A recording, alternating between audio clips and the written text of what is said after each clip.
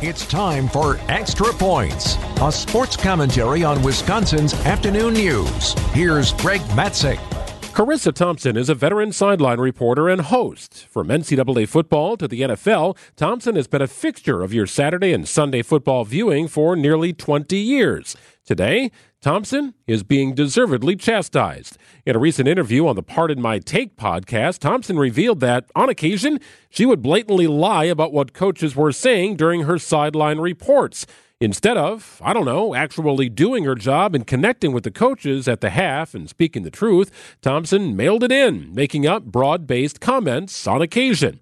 Even if it's once, it's too many.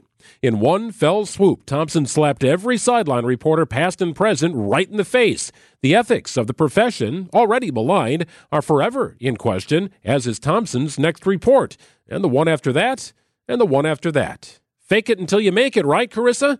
Somehow, that's worked for you.